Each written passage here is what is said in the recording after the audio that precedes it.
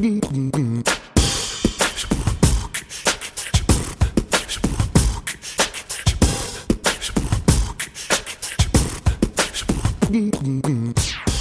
we've got Coach Rob back on the podcast again for another episode. How are you today, brother? Hey, good morning. How you doing, my man? Very, very good, thank you. What have you been up to for the last, 3 or 4 weeks now? Yeah, 3 to 4 weeks goes by so fast. I was just saying in our staff meeting this week, because we did Cooksy and the Coach, we did a Coach Rob podcast, and we're doing one with yourself this evening. So it's we were just teasing. I was like, wow, wasn't that just last week? And boom, 3 weeks have gone by. So I've been following you. Heck, with me, looks like you've been super busy with your online coaching, getting the platform launched. I'm super pumped for you. Looks really good. Yeah, thanks, man. I appreciate that. It's a lot of, as you no doubt know yourself, there's a lot of work that goes on behind the scenes into getting all that stuff set up. So I'm happy to say I've kind of hit a little milestone there, and I can back off the laptop work for a little bit. Yeah, get out of that computer screen is going to be refreshing for a while. But no, congratulations. I know you've been really busy with it. It looks super good, if that's proper English or not, but it looks really solid. So congrats. I'll take super good. Super good's good. Super good. Is that like Dungy super pumped? We'll take it. Super good. Oh, so that's what happens when you're educated.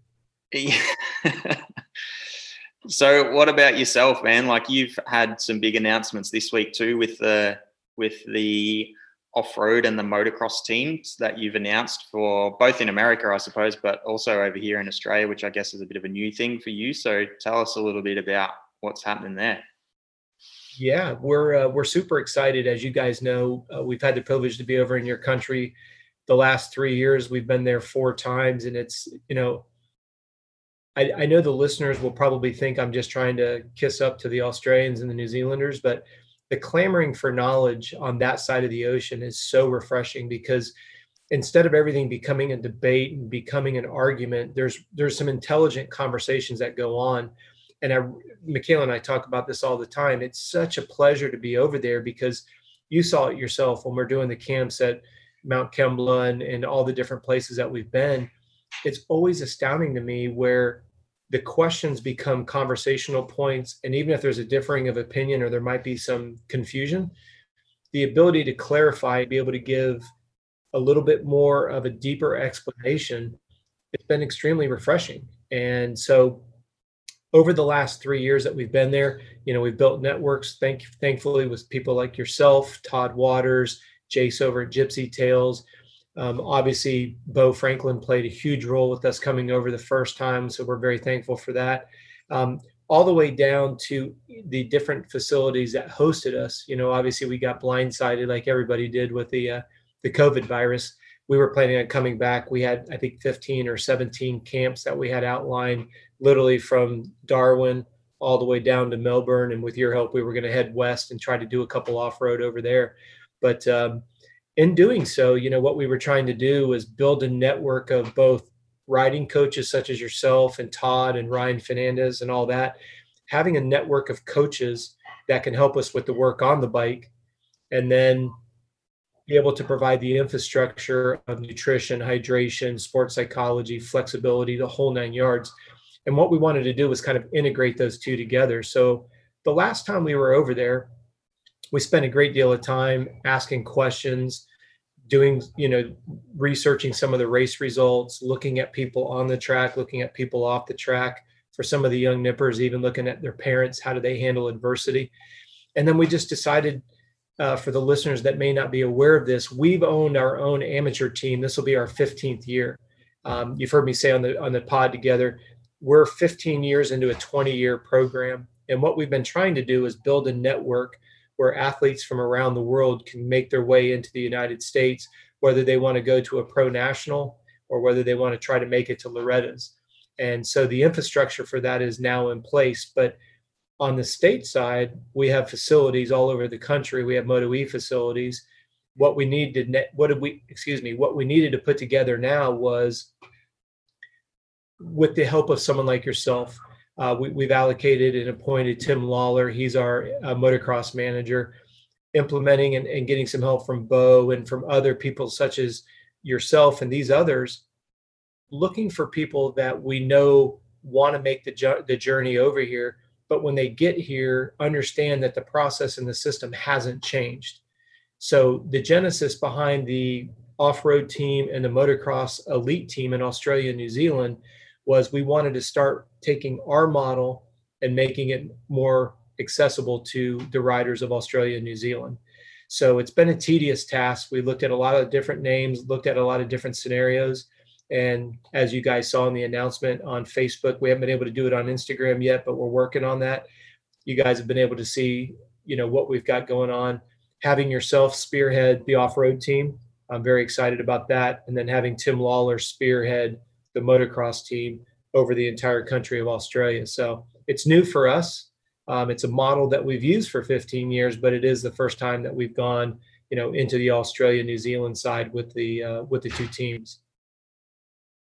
Yeah, that's awesome, man. It's exciting, I think, because I guess there's plenty of people who've done support teams and race teams over here, obviously, in Australia. I guess that's not that much of a new thing to people. But I guess what I love about what you're doing is it actually, if the rider wants to, like obviously not everyone wants to go to the States, but you've got the option there if that rider wants to take it to the next level or even just go over there and experience what it's like in the States, then you can give them that pathway and make it a lot easier for them once they get over there to get the experience and the knowledge they need. You're exactly right. And there's two facets to that I want the listeners to understand. When we selected these riders, we're very fortunate that we have partners. And whether it's a helmet partner, a gear partner, oil, a tire, metals like bars and chains and sprockets and stuff like that, what we wanted to do was help the parents offset the cost of going racing. So for example, we're very fortunate we have Scott Goggles, we have Climb Gear. So if you have an existing relationship with another gear company, you're not obligated to use our gear partner. What I always say is if you have a pre-existing relationship, please honor that, because partnerships, it pisses me off to no end when someone just jumps for an extra pair of goggles or jumps for $5 more. Yeah. Stick to the loyalties, stick to those that gave you a shot when you were a nobody, if I can say that politely. What I do want is if you've not been into a situation where you've been able to work a network of contacts for gear, for race gas, for tires, like we said, parts for the bike, whether it be an OEM, an aftermarket pipe, whatever it may be, graphics. What we're saying is we have partnerships in all of these categories that we know the racers and the parents are spending money. So if I can save you $10, I can't pay you $10 because I don't work for Pro Taper or VP Race Gas or Dunlop. But if I can save you $10 and you're going to buy tires anyways, that's the benefit of one of the benefits of being on the team from a cost saving standpoint. But like you said, it's multifaceted, because I'm not saying everyone that's been selected is expected to come to the States. What we did was we put together a kind of a mixture of a roster to say, okay, maybe 10, 20% of the riders want to come to the States. So we needed to have those in the selection process. But if they come to the States, now this is where I want people to really key in on this. My goal is, if you're running Dunlop in Australia, when you come to the States, we already have a relationship with Dunlop. So you're not having to try to re-understand or acclimate yourself to another tire compound. Little things like suspension's a little bit more, obviously has some more nuances with it. But if you come over here, I want you to be on the most similar suspension, tires, motor builds, motor characteristics, gear, helmet, goggle, race gas. Then all you've got to do, we have accommodations over here. So when somebody comes to one of our facilities, we already have accommodations lined up. It's not a revenue stream for us. It's just providing a service for any rider that's going to come over. We're very fortunate. We're based in Orlando. So I have 7 facilities that are within 90 minutes of Orlando. So if you want to fly in and do Mini-O's and then race Daytona and then go to Freestone and then go to Spring-A-Ding and then Mammoth and then to go to Loretta's, when you fly into either Tampa or Orlando, which are international airports, within 90 minutes, you're going to be at one of our facilities. So it's being able to provide them the same products and services on the bike, the same products and services when it comes to performance, whether it be nutrition, strength, flexibility, or mental. And then we have facilities over in Australia. We're very fortunate. We have relationships right now with the Dome. We have ACTMX. We're working on a couple other facilities as well. So when you go to that facility, the way that the, let's call it, methodology is being taught and implemented, when you come to a Moto-E facility, there's continuity all the way through. We here in the States, we're working with 3 satellite teams where my goal is to take like a Richie Lawler from a 65 to an 85 to a 125. At that point, when he gets to a 250, maybe he has an opportunity. I don't control who gets selected by the team. That's by the team owners and the investors. But what is happening is more and more of the agents and the team owners are looking to Moto-E to say who's strong, who's durable. And this is where we can offer something that nobody else does. We can give the team managers and the agents, we can provide them human telemetry information, strength to weight ratios, VO2 max numbers, critical speeds, threshold of fatigue. If I'm somebody that's going to invest in Ben Greenwood, I'm going to give you a 3-year deal, going to give you a salary, bonuses. I want to see that there's a history of minimal injuries. I want to see that you've got a good junior background where you've been able to show that you can handle high pressure situations. You're consistent with your lap times. We've got other criteria that we use that I don't want to give away our secrets, but we have a complete performance profile that we provide to the agents and the team managers so they can see, wow, Richie Lawler has been on a development program for 6 years. He's had very few injuries. He's shown that he's on that continual improvement. We're not looking for this. We're not looking for a straight up slope. We're looking for that continual improvement. And you and I have talked about it both on the podcast and in person. There's these expectations where the kids get on a slope that is so steep that they just simply can't keep up. And then when they finally do get the offer and the opportunity, they're so chewed up that they can't do anything with it.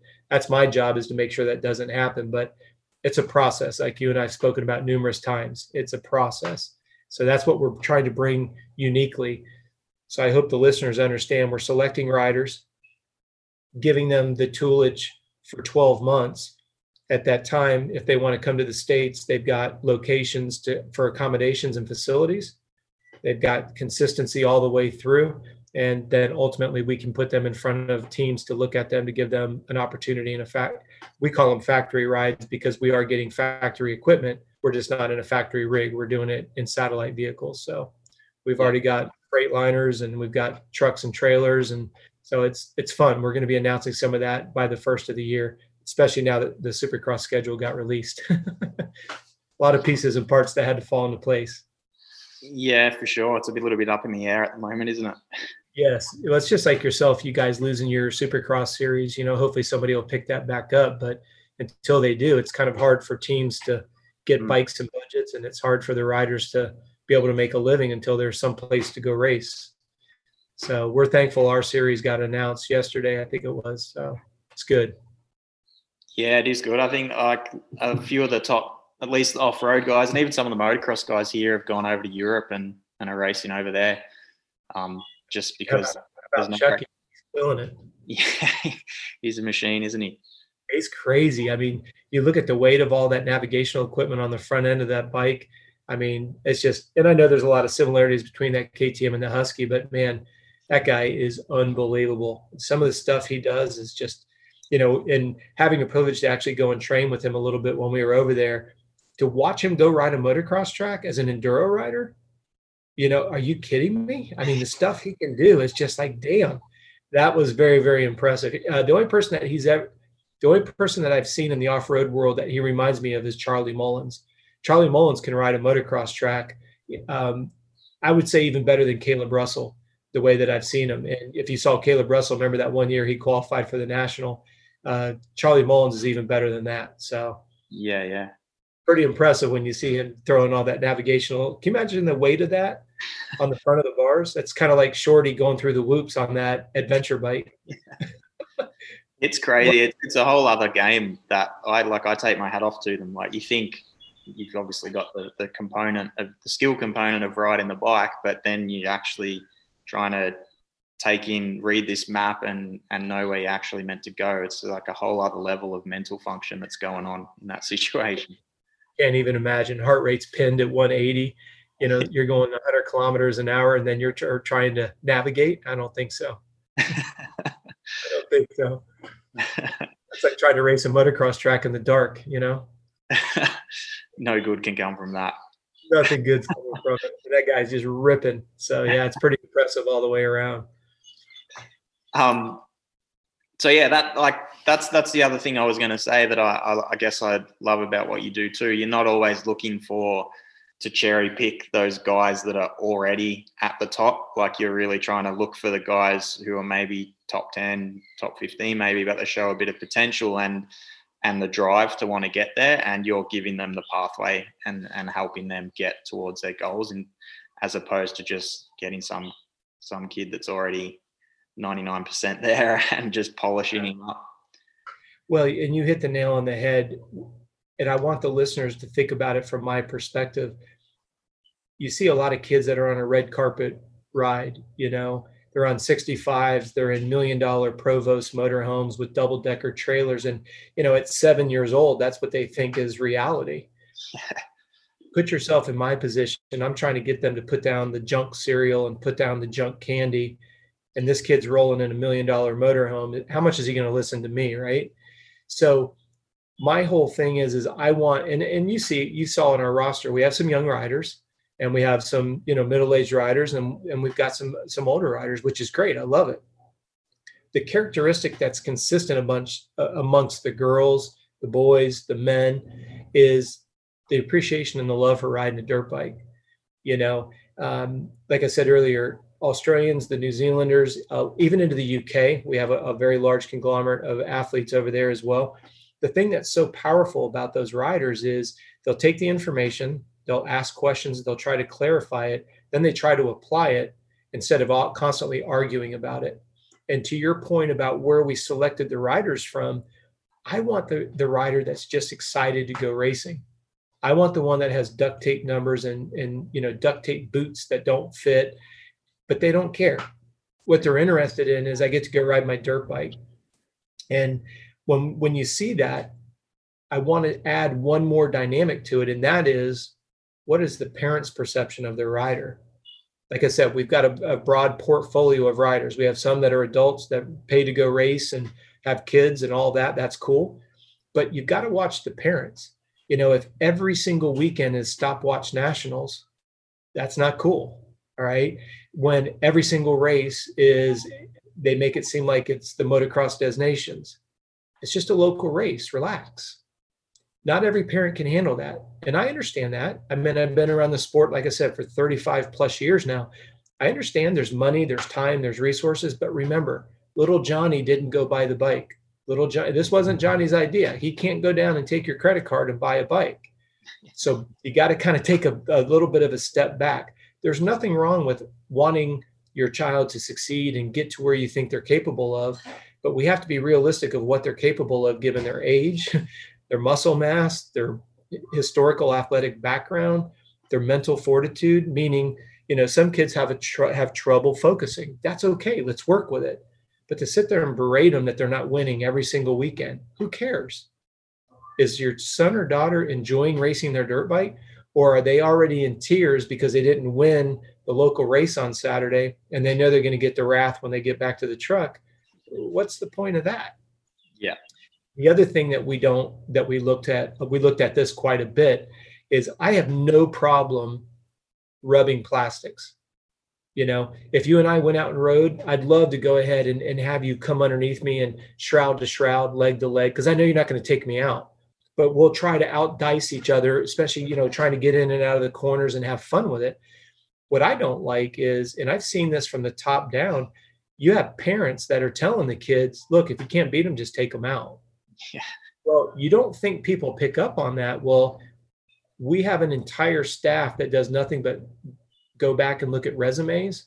And then we do research. We ask people. We're very fortunate. We have a lot of people that are entrenched in different places around the world. We always joke people don't know who we know, but you can always get to the bottom of the information, whether it's through social media, networking, and the combination of the two.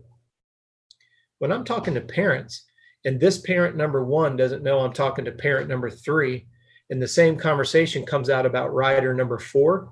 And that is, he's a dirty rider, that she's, very aggressive. Again, I don't mind rubbing his racing, but I'm talking the dirty takeouts, the ones that pop out of a rut just to try to take the other rider out because they know that's the only way they're going to beat them.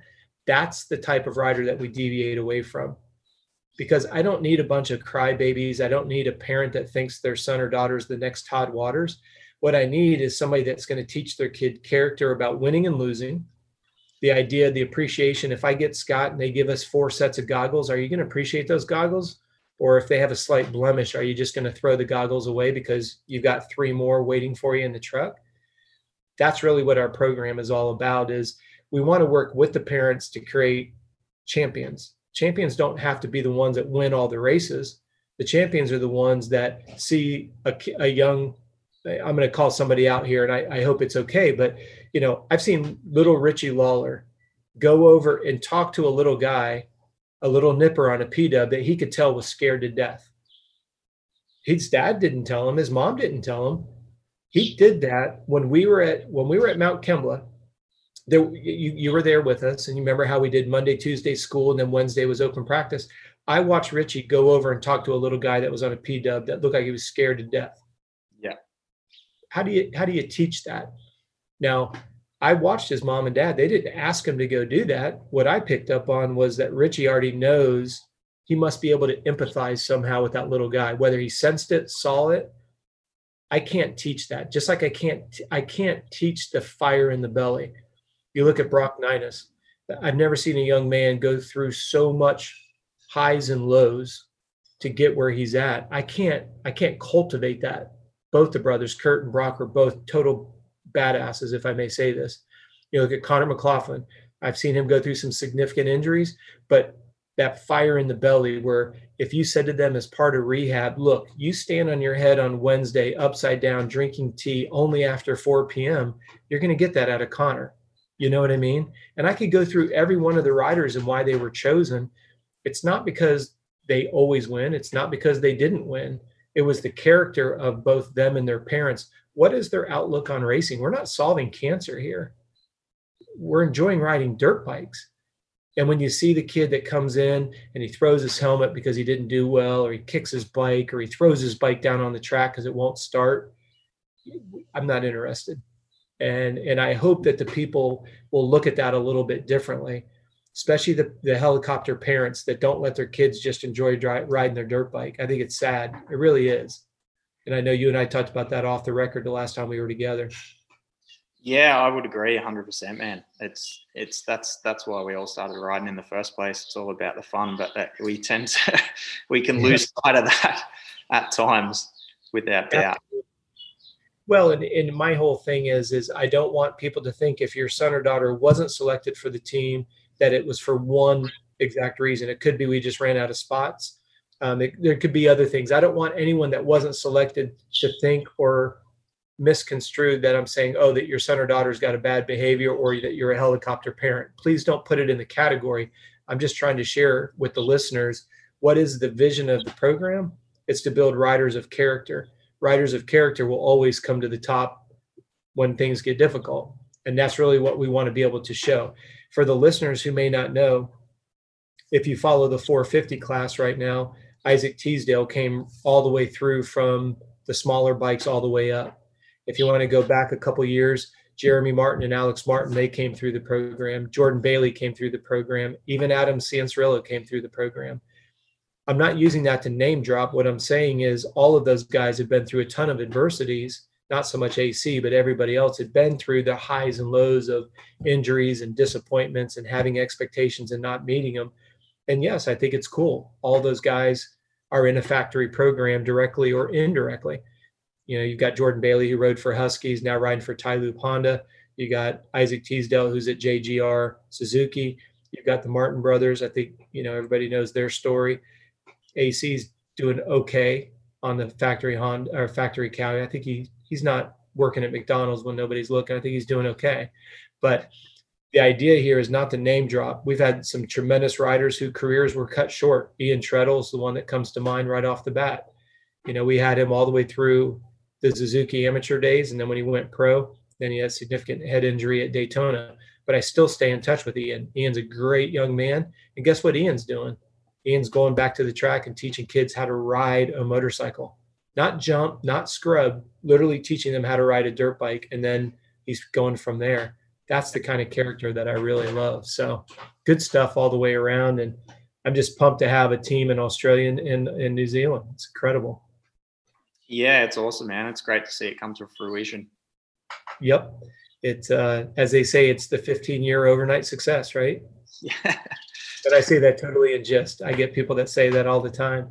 It's like, but if it wasn't for someone like Bo that gave us the insight, the invite to come over and the hospitality that he showed, a lot of people may not realize this, but Bo and Soph, they had 2 little boys at home, and they let us come and they actually took their infant out of their room and put him in the mom and dad's room and let Michaela and I sleep on the floor in their bedroom, in the child's bedroom. That's the kind of accommodations and hospitality they gave us. And, they didn't know us from Adam, if you really think about it. Yeah. And here we get off the plane and it's Michaela and I, and all of a sudden we're going to camps 3 days a week and coming home at 7 and 8 o'clock at night, sleeping in their spare bedroom while they're trying to raise their 2 little boys. And Ryan, Aaron, Darcy are just unbelievable. Now they've got Jeb, they've got a 3rd one. So I'm forever grateful for, Bo and Soph. I'm forever grateful getting a chance to meet yourself, because these networks wouldn't be what they are. I wouldn't have met the Lawlers. I wouldn't have met yourself. Bo was really the catalyst. Even, when you look at everybody at City Coast Cycles, it's just, they opened us up. They did meet the coach, and I'm forever grateful for that as well. And great people all the way around. So I just hope that the listeners see that we're trying to build an amateur development program. And even if you're not selected on the team, if there's somebody that wants or thinks that they've got what it takes to get to the States, give us a buzz. We're happy to help. We're not making any money on it. We're just trying to pave the road to make it a little bit easier. But, when you have somebody like yourself as a riding coach that can help these guys really figure out the nuances of off-road, you've got Todd and Ryan on the motocross side of things. Now we're trying to give back to the sport in a way that those guys, including yourself, have so much experience. If we can tee it up for them, then that's awesome. Then the team's done its job. We just want the sport to grow with durable athletes that have character and growth. That's the bottom line. Yeah, that's awesome, man. I think it sounds like the pathway is definitely there for sure. Yep. So, and it'll be interesting to see what the year has to hold. Hopefully we can get some races on the calendar for you guys and we can go racing. 100%. Yeah. I think everyone's hanging out for that, especially over here. That's for sure. Yeah. Well, it's like when I look at Nathan Evans, Nathan and Nadine, they're up in Darwin. They invited us to come up, and, Nathan's very good off-road, and he obviously represents that northern part of Australia for us. But, when you look at Nadine and Nathan did the same thing. They have 2 little girls. They gave us one of their bedrooms. And again, we're going in and out and doing camps. Ironically, we were there. We did a triathlon camp, a running camp. We spoke to some general fitness and gym fitness people, as well as doing camps. And they let us stay in their house for almost a month. So, when you look at this idea that we need to go racing, poor Nathan brought us in. He wants to go racing, he and I joke about it all the time. He didn't fly us over just to have roommates. He flew us over so he could go racing. And we hosted a couple really cool camps up there in the Darwin area. So I want races for you guys. I want races for everybody. So hopefully an Australian, I think the motocross series is starting to come to shape, isn't it? Calendar wise? For next year, it is, I think. Yeah, there's definitely nothing. Like, it's all been scrapped this year. Yep.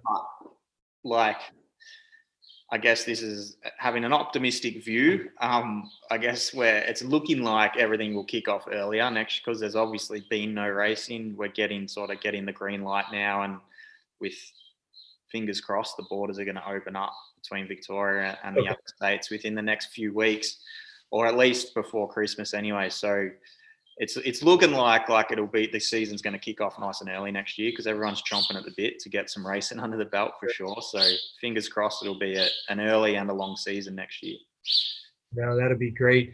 And just for the listeners, what we do as part of the program is we do a weekly call with everybody that's on the team. So I get up at 4:30 in the morning. Our call goes from 5 to 6 a.m. my time. the reason why we do that is we do a deep dive on nutrition, sports psychology, the truth about strength training, endurance, and et cetera, et cetera.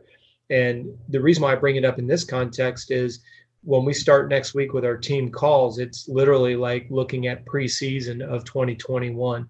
That's why we get it started in November. And, the race calendar usually will get started by February, March for everybody. And that's the layout that we have designed is the team members, they get a training schedule every Friday for the next week. And then we do the team call, and we use that, gives the riders a chance to ask questions, get things clarified. And then we just do that week after week after week. And we do that all the way through we'll do it actually through the end of next August. They'll run from November to August. During the year, we'll be looking at race results. We'll be looking at other riders. We'll be evaluating our own riders. There's one of the things that I do request of the team members is that there's certain human telemetry information that we're looking to get back, because I've been building a medical database specific to moto for the last 15 years. So when a team owner calls me or an agent says, well, how heavy does somebody need to be to go from a 125 to a 250? Well, historically, this is what I've seen. Or what if somebody hasn't hit puberty yet? Should they be doing load-bearing exercises? I can share with them some of the anecdotal information that we've gathered. So for the listeners, I want them to understand that a prerequisite for anybody that's been selected to be retained is they do have to provide that information. We don't attach their name and their private info, but we take their age, their class, and we take some of the human performance elements and we archive that, so that way we can give back to the sport. I want everybody to understand that's really our goal. I want to build athletes that are more durable. I want athletes that can go the distance. I want to show that they've got the durability for teams and agents. And we do that not based on an emotional discussion. We do it on a human performance report card. And next time that we're on the show together, I'll announce who we're working with from an agent standpoint. And I think your listeners will be blown away. It's going to turn the sport upside down. And I don't say that boastfully. I'm just very, very pleased that this guy is going into the agency world, because he has a perspective that as an agent, he can take to a team that makes our human performance program of more value, not just to me, but for the athlete at the end of the day. And that we were talking with a couple of the satellite teams we're partnering with. And one of our agreements is if a factory team wants to pull one of our riders, we're going to 100% say yes. We will never hold a rider back. If we can only pay a rider 50 or 100 grand a year and they can get a fill-in job for 200-300, who are we to hold them back? And then when that fill-in job's done, they can come back to our team. But what we're doing differently, you and I talked about this off the record, we're going to have 4 riders. We'll have a 450 and a 250 on each satellite team, but we're also going to be developing 2 riders behind the scenes. So if somebody gets hurt or somebody gets pulled to a factory ride, we've already got 2 riders in the hopper. So I hope you guys can visualize it's having a constant stream of athletes ultimately getting paid a nice salary to go racing, but we're going to be able to represent for all of this partners. And they're not just a 1-year deal. They're 3-year sponsorship deals. They're 3-year rider deals. And it's my job to keep that feeder of athletes strong, durable, injury-free, sick-free, so that they don't come in already, pretty much roached, if you will. So the sponsors are happy. The riders don't have to worry about, getting clipped in a year. You and I talked about this off the record. It's absurd. They're so afraid that they're like politicians, right? They're so happy to get the job, but then they're going into worry mode that they're not going to get re-signed, that they don't really stay focused and they end up getting hurt anyways. So we're trying to kind of reduce that risk of turnover. But that's the fun side of it, is watching them blossom into it. But at the same time, we build a medical database.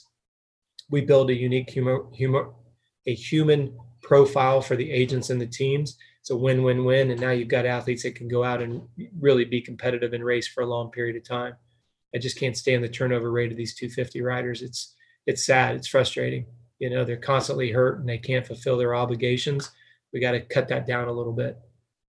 Yeah, 100%, man. If we can get them stronger and fitter from the get-go, then that's definitely going to be a good scenario for everyone, isn't it? It really is. And I know that sounds like a little bit of a beating our own drum and maybe jumping on our own platform, but I want the listeners to really stop and think about what causes the highest turnover rate in our sport: injuries and burnout. Yeah. Who's responsible for that? Uneducated trainers that think more is always better. They're not looking at signs of adrenal fatigue. They're not looking at blood work consistently to see if there's blood disorders until all of a sudden the doctor says, congratulations, you have adrenal fatigue. You have Epstein-Barr. And what's the prescription for Epstein-Barr? Sleep and food. Why is that? Because the adrenals are roached. How did that happen? An irresponsible performance coach. And this brings me back to what I've complained about every time we've been on the show, coach accountability. And by the way, I've got a pretty solid platform that's developing right now. So between you and I and our network, we will have a system that will hold coaches accountable, which now allows parents to hire performance coaches that are being held to a higher standard, which ensures that the riders don't get smoked. Yeah. You and I, maybe we can do a whole show on just that, on how we're doing it. But moms and dads, please listen. If you're working with somebody in the gym that doesn't understand moto, stop while you're ahead.